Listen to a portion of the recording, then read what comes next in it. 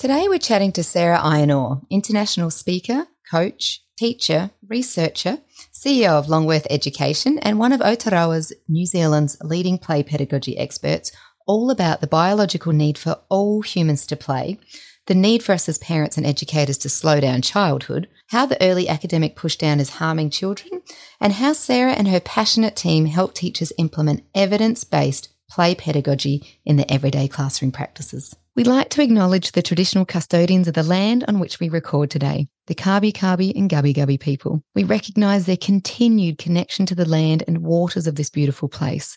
We recognise Aboriginal people as the original custodians of this land and acknowledge that they have never ceded sovereignty.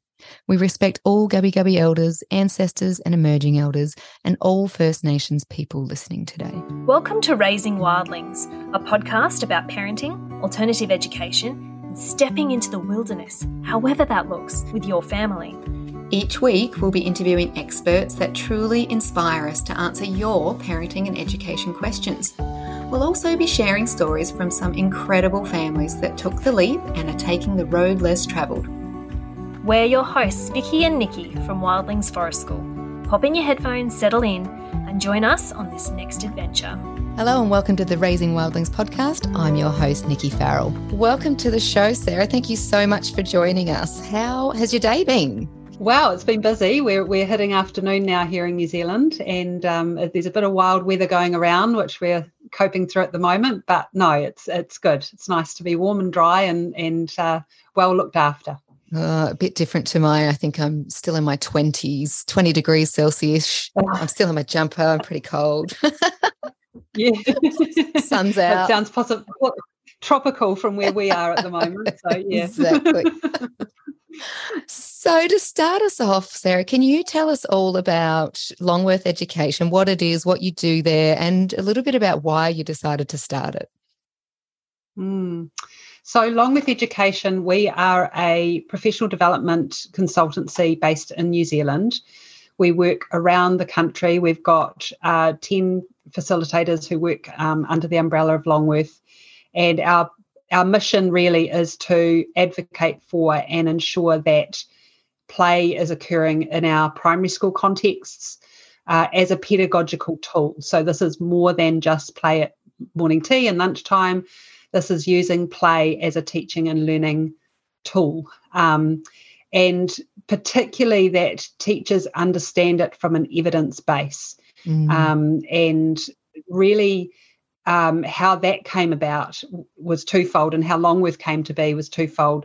So my co-director is actually my mum, Linda Chair, and she's had a background in education. She's a teacher for a very long time, and is a little bit of a quiet rebel in her practice, and towards the end of her teaching career, really started to struggle with some of the requirements that were going on teachers and on learners around assessment and around, pigeonholing kids and prioritising types of learning over other types of learning, that sort of thing. And so she was really interested in investigating the forest school movement. She's got a real passion for learning outside in nature and learning in a developmentally appropriate way. And so her sort of retirement pathway was to set up a forest school, as you do when you're deciding to leave education. And so very lucky where we are. I live next to my mum, and we share a property that has access to a forest. And so she started a forest school and ran that forest school for children age 5 who were not, their parents didn't really want them in formal school setting at that time, but they still wanted that kind of curricular learning going on.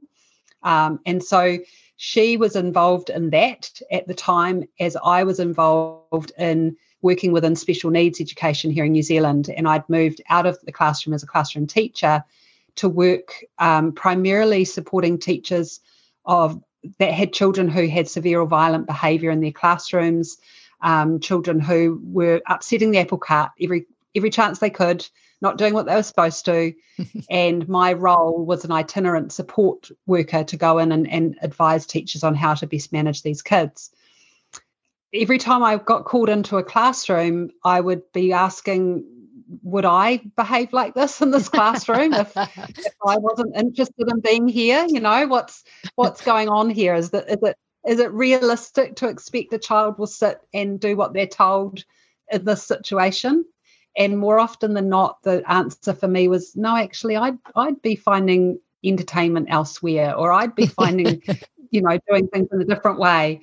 And so I really started to question, how can we help children grow these social and emotional competencies in classrooms? How can we help them manage themselves better in classrooms, and so on? And that led me to undertaking my doctoral research, which led me down the path of play pedagogy and looking at evidence-based practices around play, developmental theory, and so on. So my mum and I, you can imagine the conversations around the dinner table. I would love to be at that dinner table, actually. That's my idea of a fun time. The blokes usually disappeared. The family would leave us to it.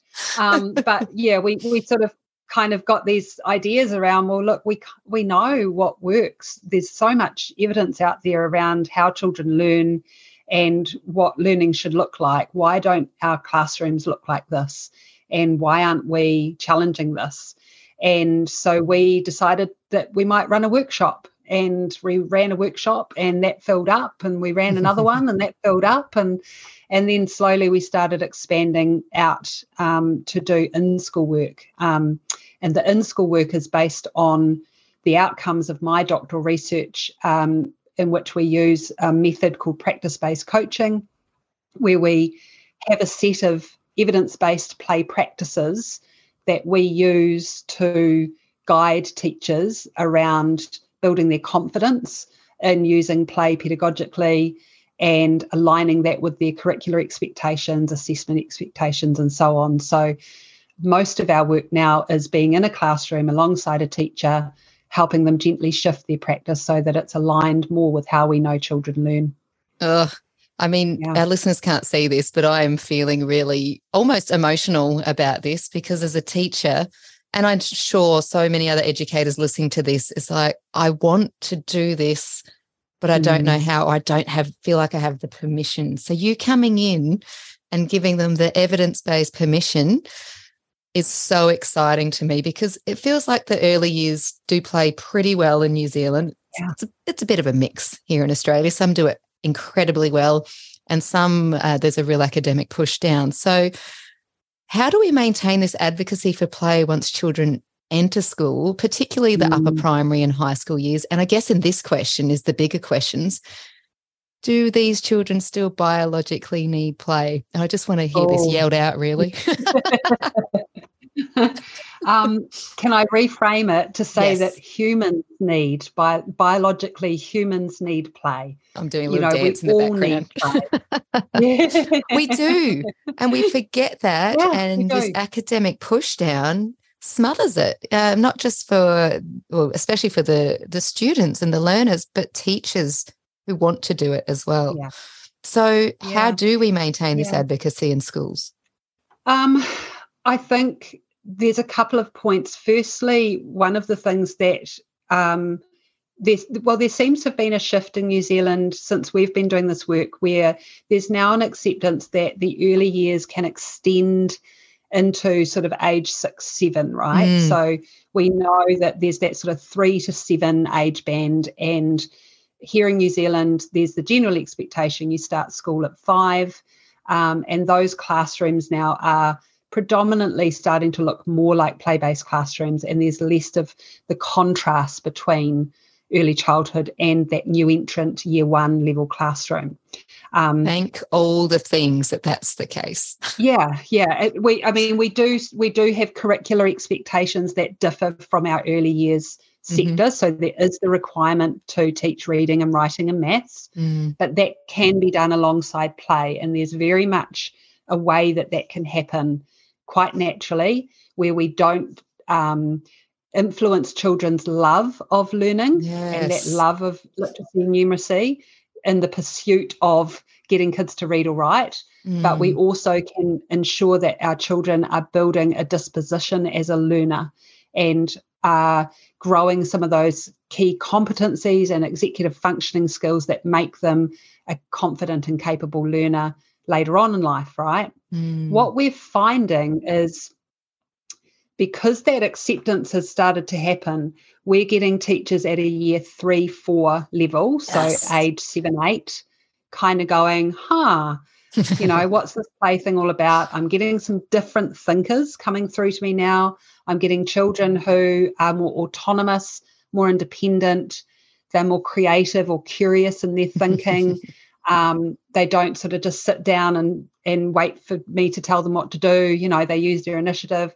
So how do we keep this going? So that's sort of how it's growing in a lot of schools. What we do find is a barrier for our teachers of older students is the conceptual idea of play and this question around, well, how does play look for older kids? And that's something that we address in the sense that we say to teachers of older children, stop thinking of play as a behaviour. So stop thinking of play as they're playing with Play-Doh or they're playing with blocks or they're in the sandpit. Play is a motivation.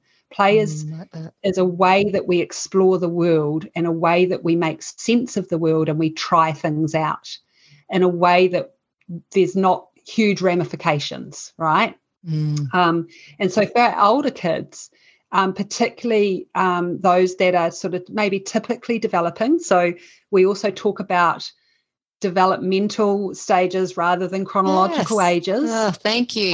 So we might still have 10-year-olds who quite happily play in the sandpit like a 3-year-old would, and that's okay. That's where they're at.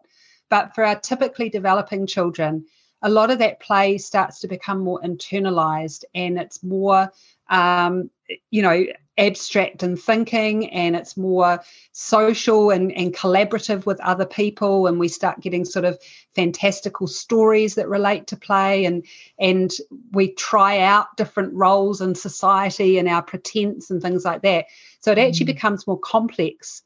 If I could go back in the classroom, that would be the age I'd want to be with kids and play, because to me it's got so many possibilities that we can help children explore the world in a way that's really playful, and build on their interests and their experiences in that framework. So yes, they must play. They've got to keep playing, and it is possible to keep doing it alongside curriculum. Oh, that's so exciting to me. And sadly, it is a remembering, isn't it? We were just talking about being election years and worrying about things might change, and these cycles of governments and cycles of curriculum that change. But can you talk to us about some of the schools you have been working with on using this play pedagogy philosophy in their schools? Yeah, so I'm thinking of a school in particular that they're a new build school. So this is a school that's brand new, has been set up due to population growth in the area.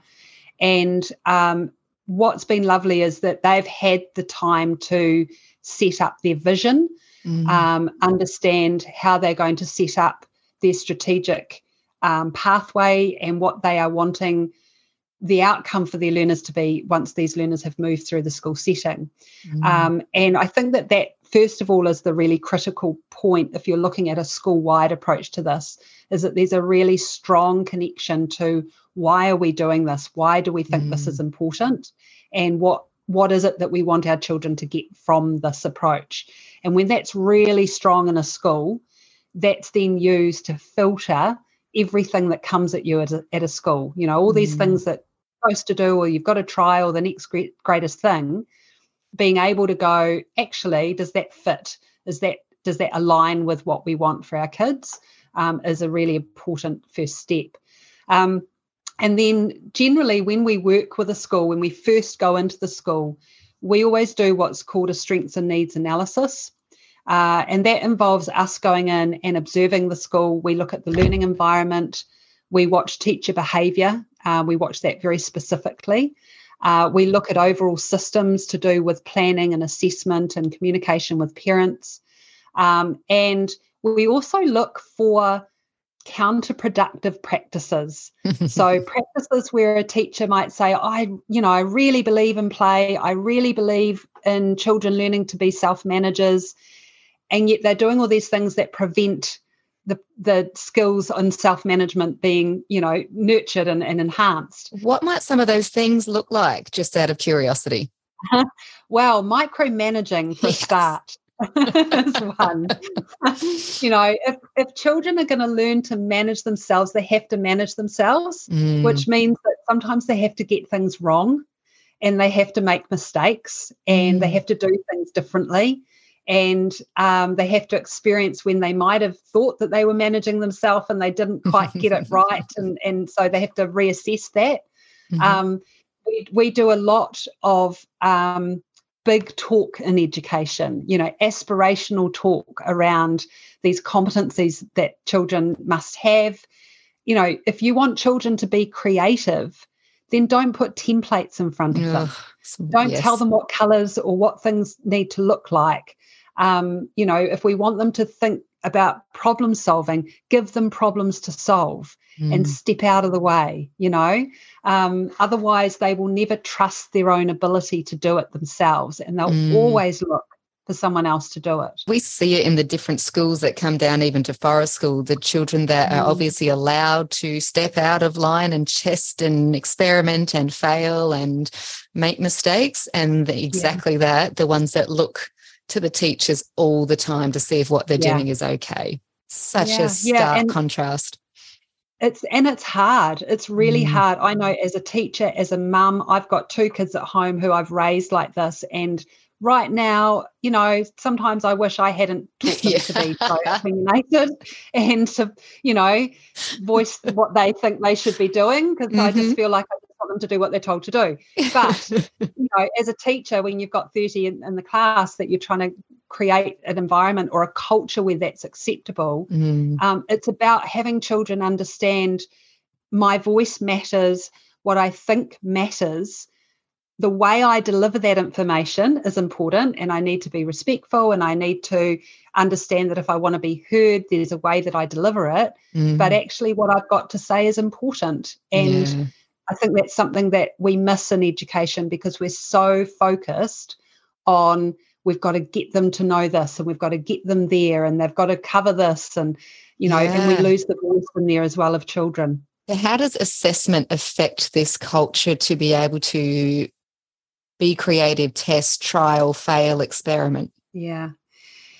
So one of the things that is is coming in here. So we're under a curriculum refresh at the moment, which is very exciting because the refresh is looking really promising. Oh, good.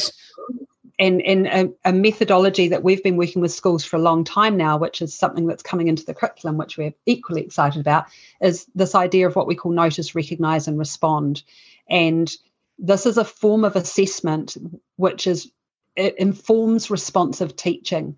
So when we are taking it from a point of noticing what children are inquiring about or are curious about or trying to do or create, recognising that, and the recognition is the piece to the curriculum. So rather than saying at the start, I'm going to teach creativity, we're all going to do this. It's hilarious even hearing it worded like that. I'm going to notice when children are being creative, and I'm going to recognise that that's creativity, and that will inform my response. And my response might be to enable more opportunities for them to express this creativity. It might be to resource them more for creativity.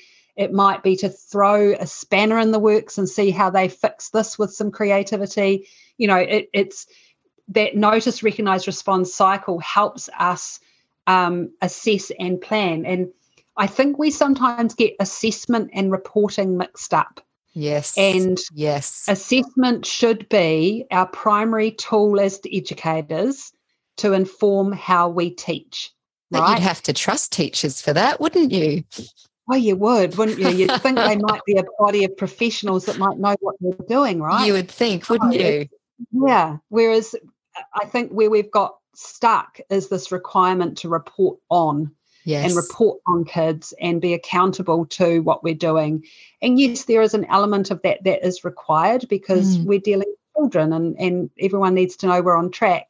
But that's got too loud in this piece, and it's informing how we teach when actually assessment should inform how we teach. And that assessment should be related to student need here and now. Where are they at now, and what's the next little piece that I can do to support their learning progress? That gives teachers so much of their flexibility back, and to be able, we talk about it all the time. We have to differentiate.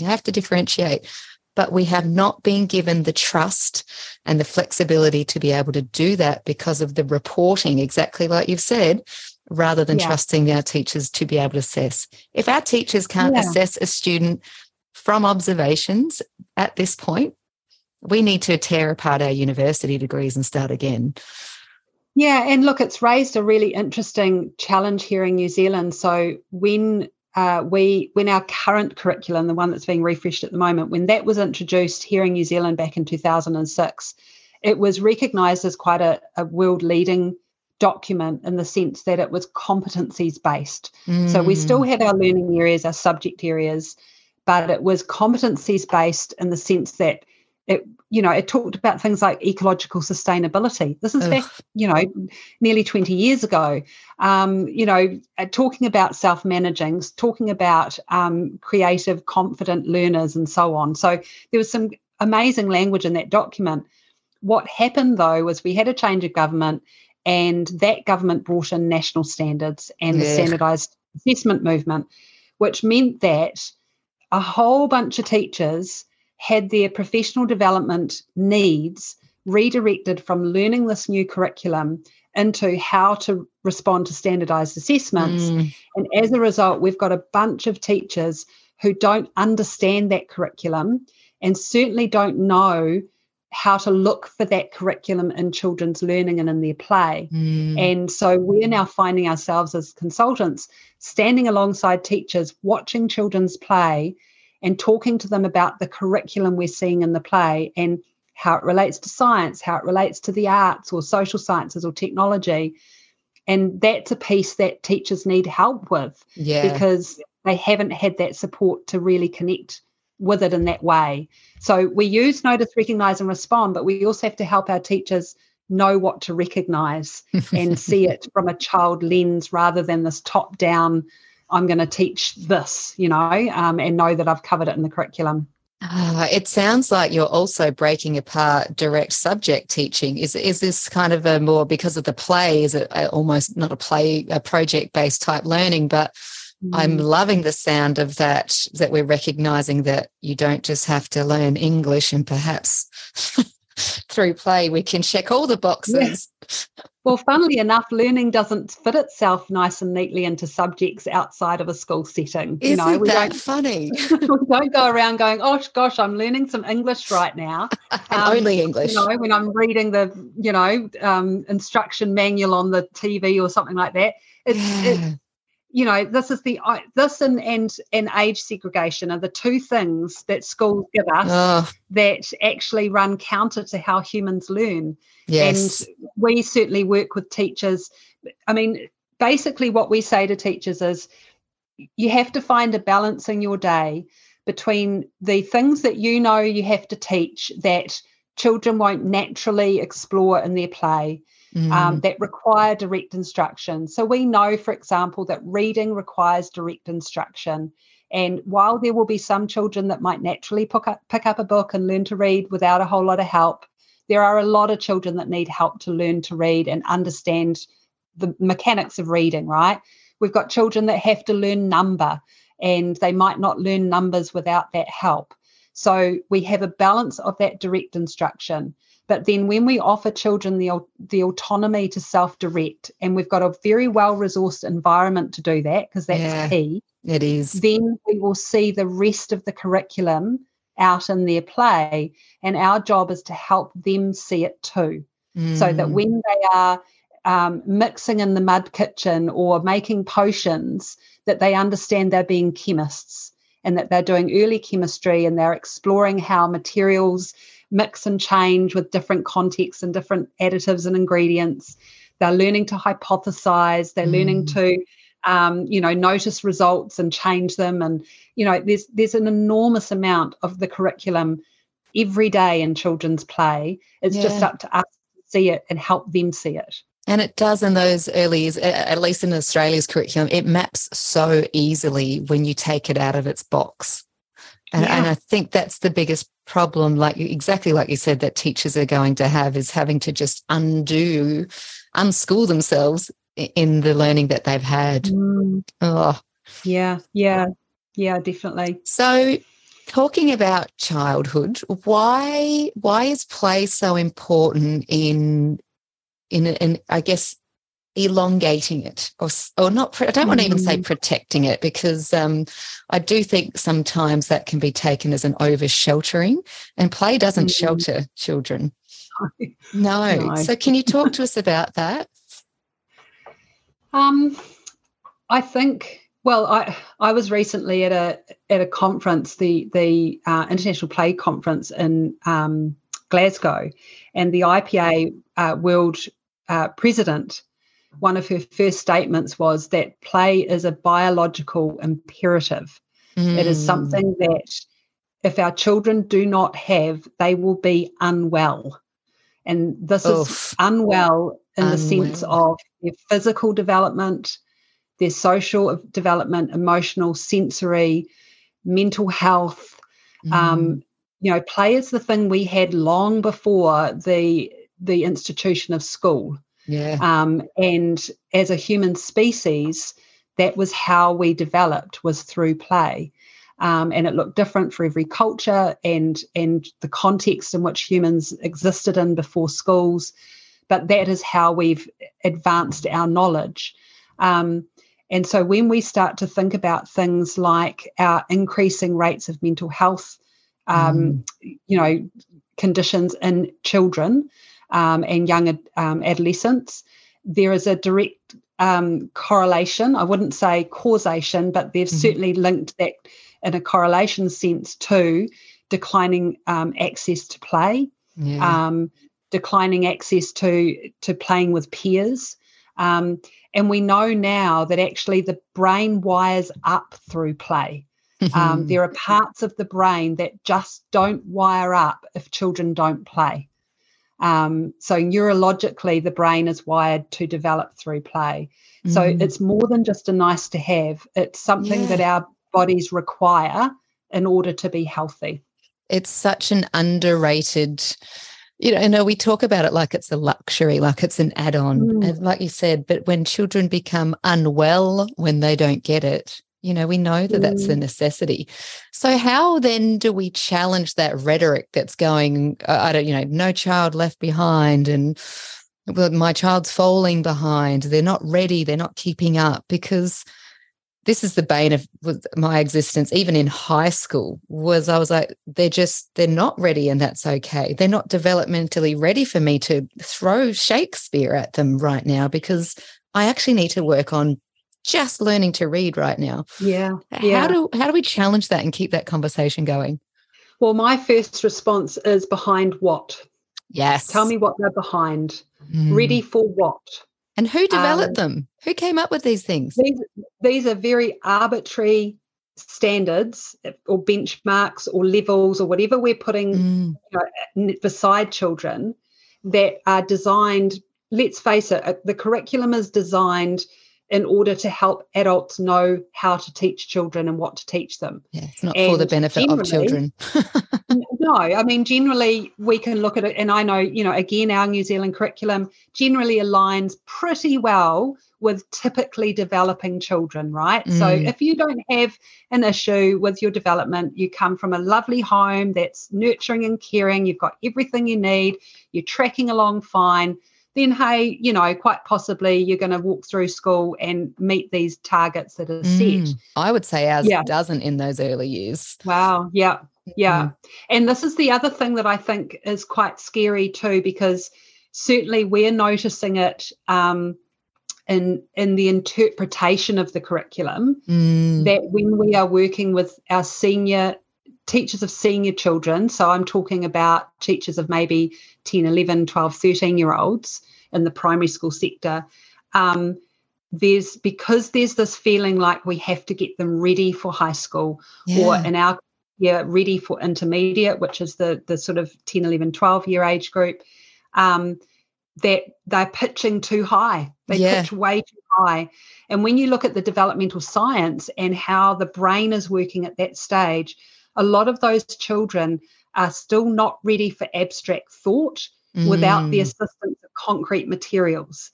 So they have to be manipulating things, playing with things in order to help the brain bridge the gap to abstract thought. It's not until they get to high school, if they're typically developing, that they can begin to think abstractly. But what do we ask our kids at this age? Come up with a project on how to solve world peace, or, fix the oil problem, or, because our intention is we want them to really think about these big things going on and be a global citizen and research this.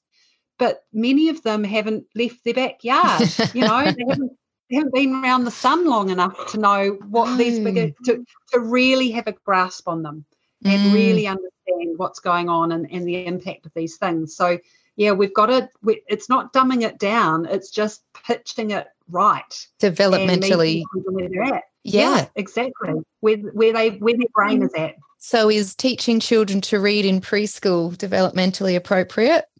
No. Thank you. Short answer, no. No, they're not ready for it. But they're not. Developmentally. But teaching them to read in preschool is about giving them a love of books, about a connection to sound and to rhyme and to silly little jiggles and having a heart for reading, so that when their brains are ready to understand, there's this code that we have to kind of work out. It is a code. There's this squiggles on the page, and when we get to that, we've already got a disposition as a reader, and we know what reading's about, and we know that it's a world of magic when we open up a book, and we can explore all sorts of things when we open a book. That's all teaching reading. And for some reason, we're so focused on the actual behaviour of reading that we forget about everything else. And that's what does the damage to our readers. And same with writing. I would say if your child's coming home at 3 writing their name, I'd say that's a red flag. If they're choosing to do it on their own and they've asked for help because they are interested and developmentally ready, go nuts. That's great. But for 30 children to come home writing their name at 3, not necessary. No, and this is where, there's so many other things they should be doing at 3, right? To be exploring. But there's probably two things I can say to that. One is I'm not a fan of putting an age on when children are ready for formal learning. So there are good pull up. Certainly people in my space who will say children aren't ready for formal reading till they're 6 or 7. I disagree. Too. I think that children are ready for formal learning when they are developmentally ready for formal learning. Some children will be 4, some children will be 8. You've got to meet them again where they're at. The other thing, and I borrow this from a lovely dear friend of mine who shared this example. I thought this was brilliant. She was trying to convince her principal about developmentally appropriate practice, and he was very much a numbers man. And she said to him that she's got this son, and he is, I think at the time he was about 8 or 9. And she said, you know what? She said, one day he's going to learn to shave. He's going to need to shave because he's a bloke, right? So maybe I should be getting him ready for shaving. So every morning he's got to go into the bathroom, he's got to put the shaving foam on, he's got to practice shaving so that when the whiskers come, he'll know what to do. He'll be ready. Yeah. And of course this principal said, no, that's ridiculous. You shave, when he needs to shave. It's like, well, why? But why do we ask this of other parts of children's development, right? That is we don't beautiful. expect children to practice getting into the car and driving, So why is it that we do this with academic learning? That is a beautiful analogy. Thank your friend, because I am now going to pinch that one too. It is. Yeah, it's wonderful. And that's even culturally different and age developmentally different. Now, we've got people that need to shave at 12 versus 21 or never. Yeah, exactly. So it's, we're too much into putting kids into these boxes to say, when you're this age, you've got to do it like this and you're to be like this. And the result is we have children who are unwell from those expectations put on them if they don't meet them. That's and right. where they're at, Yeah, because not all 6-year-olds are the same, and yet we judge. That's that old, it's not Albert Einstein, but that quote of, if you try and teach everyone to climb a tree, but they're all different animals, it's the inequity of it all. Yeah, and one of the things that we really try to impress on teachers is, you may be teaching a class of 5-year-olds or 8-year-olds or, whatever year level you're teaching, but you don't have a class of 5-year-olds or 8-year-olds. You've got a class of a cocktail. Not only are they chronologically 5, for example, you'll have some who physically might be capable as 6 or 7-year-olds, socially might be 5, emotionally might be 2. This is the wonderful nature of us as humans, is we're just not that simple. And we need to recognise the complexity that we have in front of us in our classroom. And that's it. I think you've summed up what we're missing in education right there, I think. So as we run a forest school, we're ex-high school teachers, and actually a bunch of us are ex-teachers, which is also interesting. The old canary in the coal mines, I would say. Yeah. What is the difference? Is there any difference between play and outdoor play? And do we need to differentiate between the two? And do we need outdoor play? Yes, we need outdoor play. I think the differentiation only comes with the context that you've got to work in. And we recognise that schools traditionally were not set up for outdoor play, nature play, bush play, forest play, beach play, and that there are potentially limitations that need to be worked through if you want to prioritise outdoor play.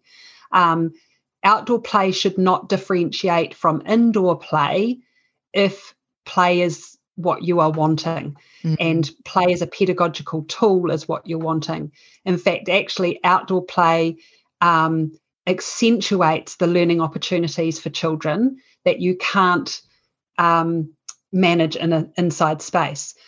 I don't know how you would be able to really adequately teach capacity, for example, without water play, right, or some kind of sensory play.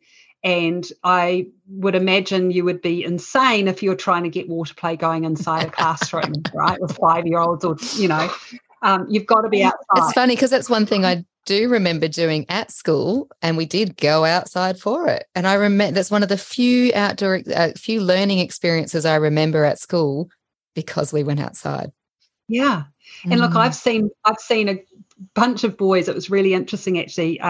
I was doing an observation in a classroom, and I think the teacher had wanted to try and, I don't know, maybe show that she had some control, which she did, but she felt maybe like she didn't. And so she'd said to the kids that morning, no, we're just going to play inside this morning. And she did have some lovely outdoor play going on at other times. I don't know what her reason was, but she held these kids inside. And this bunch of boys, you could just see, were so out of their comfort zone that in the end she relented and she said, oh, all right, you can go outside. The moment they went outside, their play just went to the next level. The physics that they were investigating, the social interaction and collaboration, the problem solving, it was so rich. And that was not possible inside the classroom, mainly because they had access to large loose parts outside. They had access to water. The goals that they had, that they wanted to test out in their play, they could only do with that equipment and only in the context that they had outside. It's so fabulous for STEM learning, STEAM learning. It is so easy to map. Yeah. And particularly for our kids. So we talk a lot with teachers about recognising children's urges or their schematic patterns of thinking. Nice. And if you've got children who have a trajectory urge, for example, You don't want that playing out Get in the them classroom outside. too much, that's an outside play. Jumping, running, balancing, playing Yeah. with water, playing with mud, playing with fire. These are Even the all risk of urges. swinging on the chairs, get them outside. Yeah, exactly. So these are all things that, children are designed to move, and that's the brain saying, hey, come on, I've got to connect my neurons here. I've got to get moving. I've got to have that dopamine hit to feel like I'm having fun here. And that's got to be done outside. So, yes, it's really critical. We do have schools here in New Zealand, very urban-based schools with not a lot of outside access or not a lot of greenery, or they're upstairs in a 2-block classroom.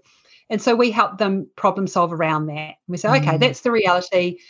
You don't have a forest at your doorstep. So how can we help get kids to nature somehow, or help them experience that some way? And that's the next best thing if we can't get them into the real thing.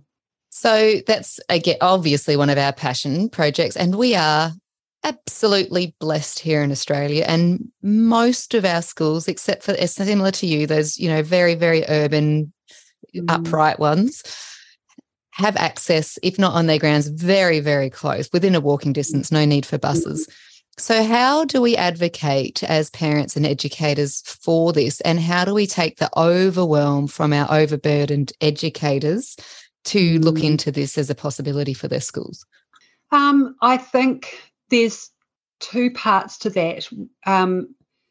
One is, I know certainly here in New Zealand, we've got a couple of organisations who are coming into school and providing opportunities for teachers to see their children in play outside.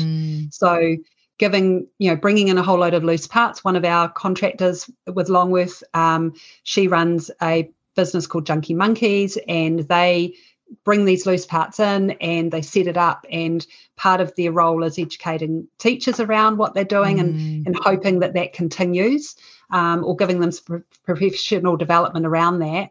I think too, though, I think it still comes back to helping educators and parent communities understand the why behind it and just how important it is.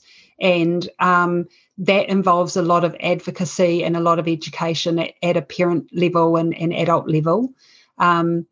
It was interesting recently, hearing about the mess that's America at the moment, and the recess, access to recess and access to movement outside and things.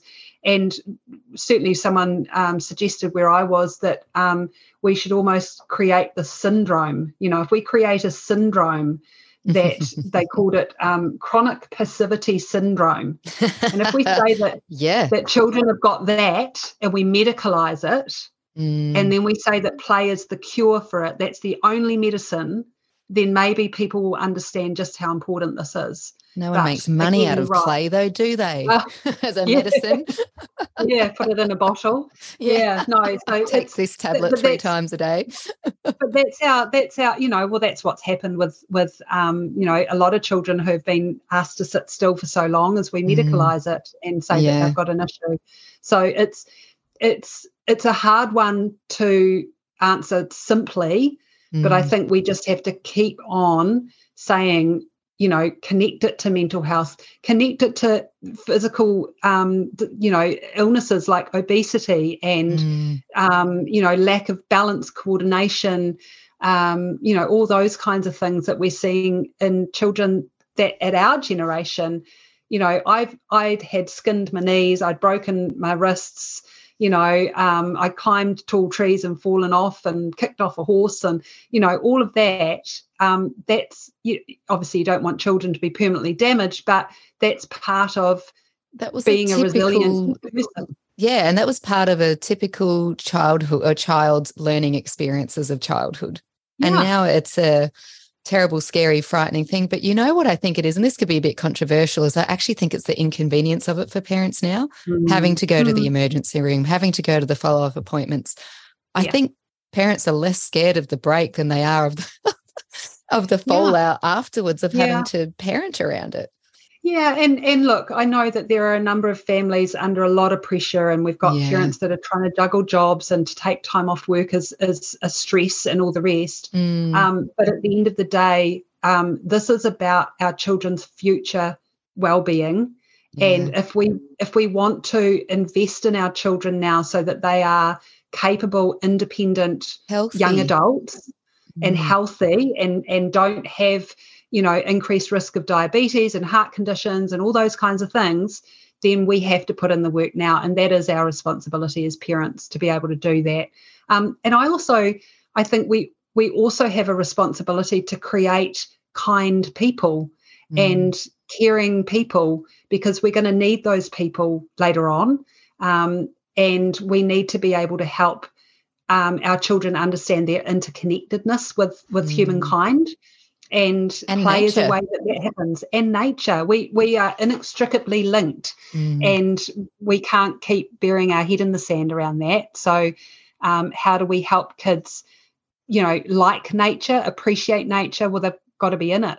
I know my mother, Linda, who ran the forest school here, she would say it was the best teaching of her entire career, because the children that she had were so connected to that space. They were able to tell you the birds that were in the trees because they could hear them. They could distinguish their calls.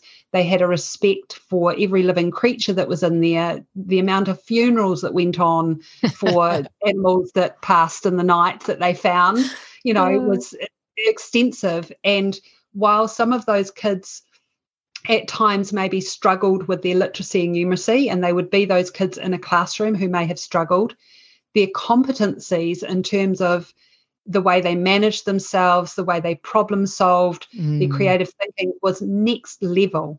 And I know she said she's never worked with children like it before.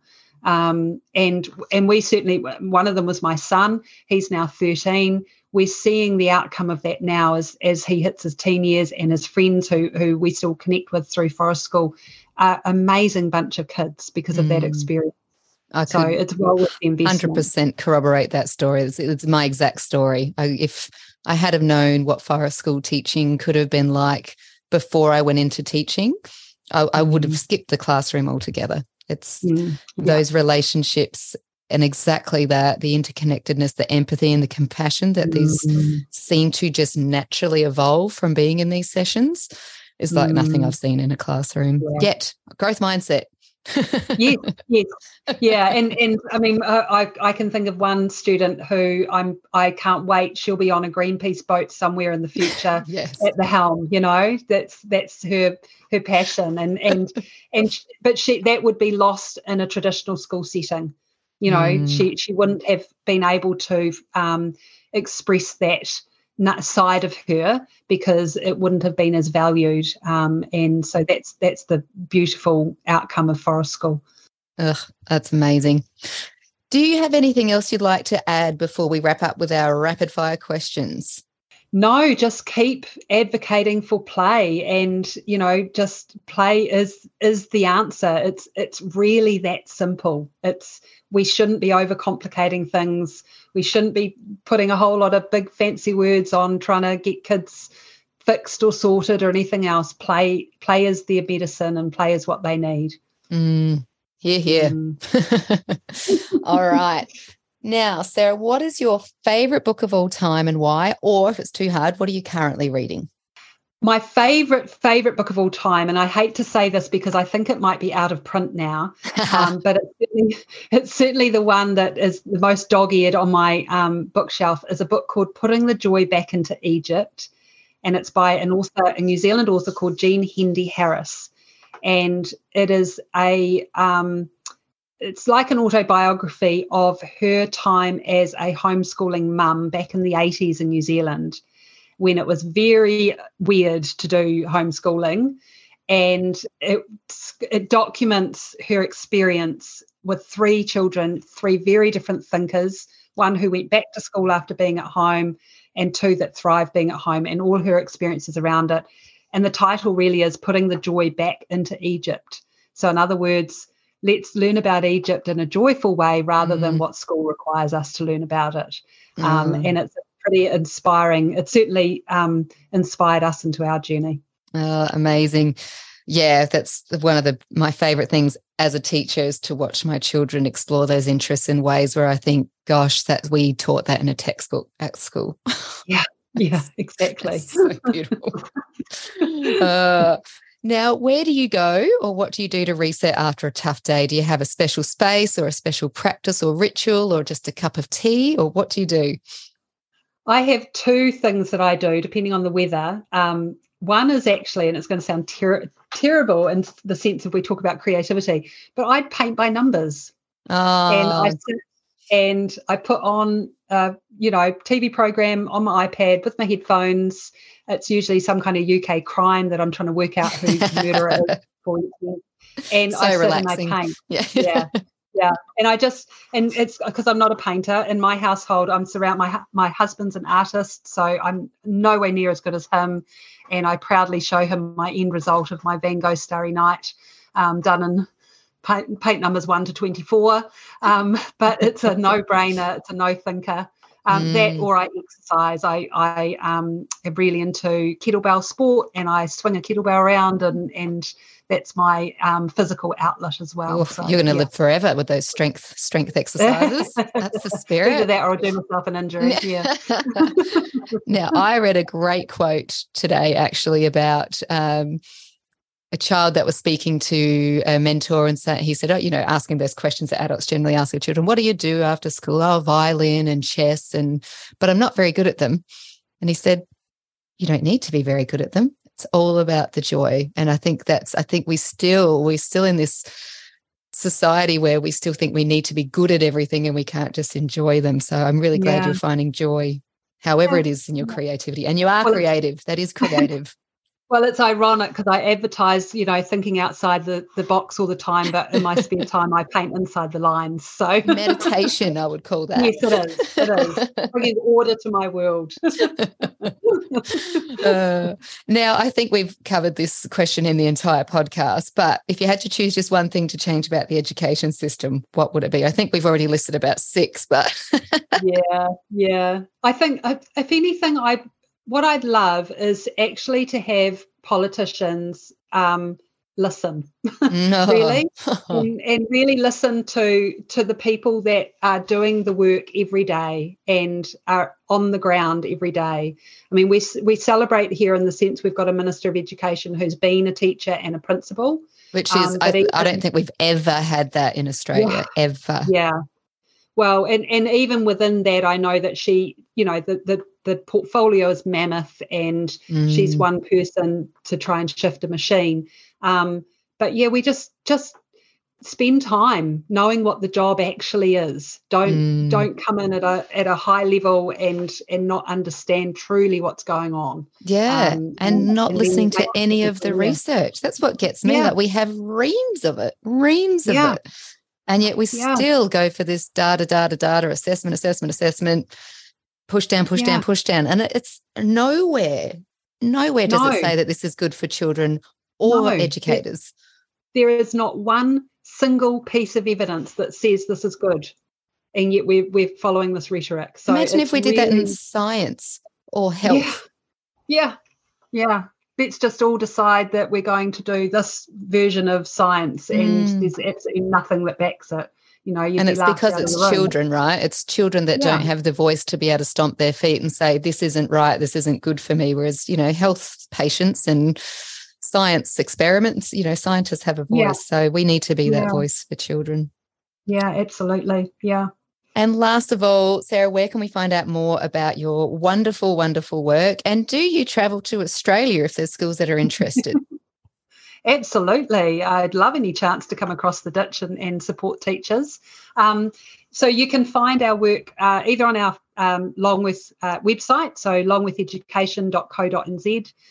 We have a Facebook page, and that's under Longworth Education as well. You can find me on LinkedIn.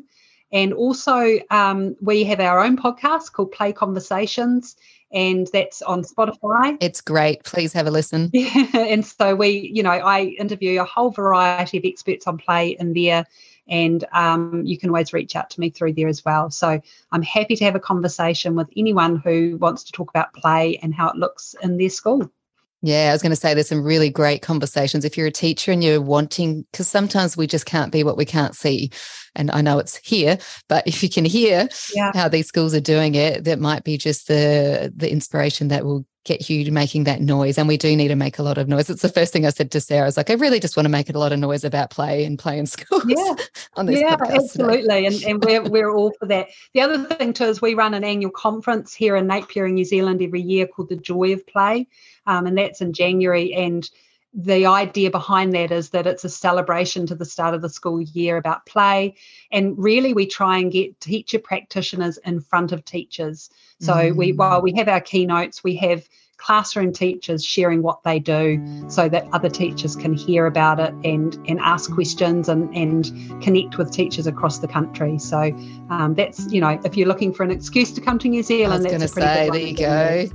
I'm sure that's your principals will push that PD. So, head on over and make it a work holiday in the school holidays and absolutely. Go meet some and it's right in wine country here too in Hawke's Bay as well. So there's added bonuses. Yeah, it's magic there.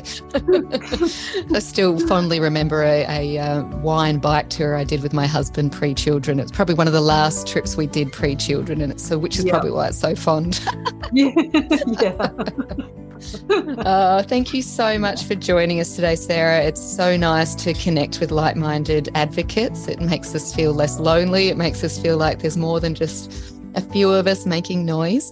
And please do connect. Please follow Longworth Education on Facebook and Dr. Sarah on LinkedIn.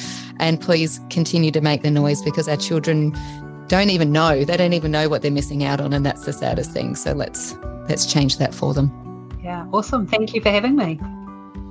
I love, love, love chatting to play experts. They're always really just advocates for children's rights to be treated as human beings, as children and not mini adults. Children know what they need to learn. They've been doing it for thousands and thousands of years. So our job as parents is to get out of their way and give them more freedom to play without hovering over them 24/7.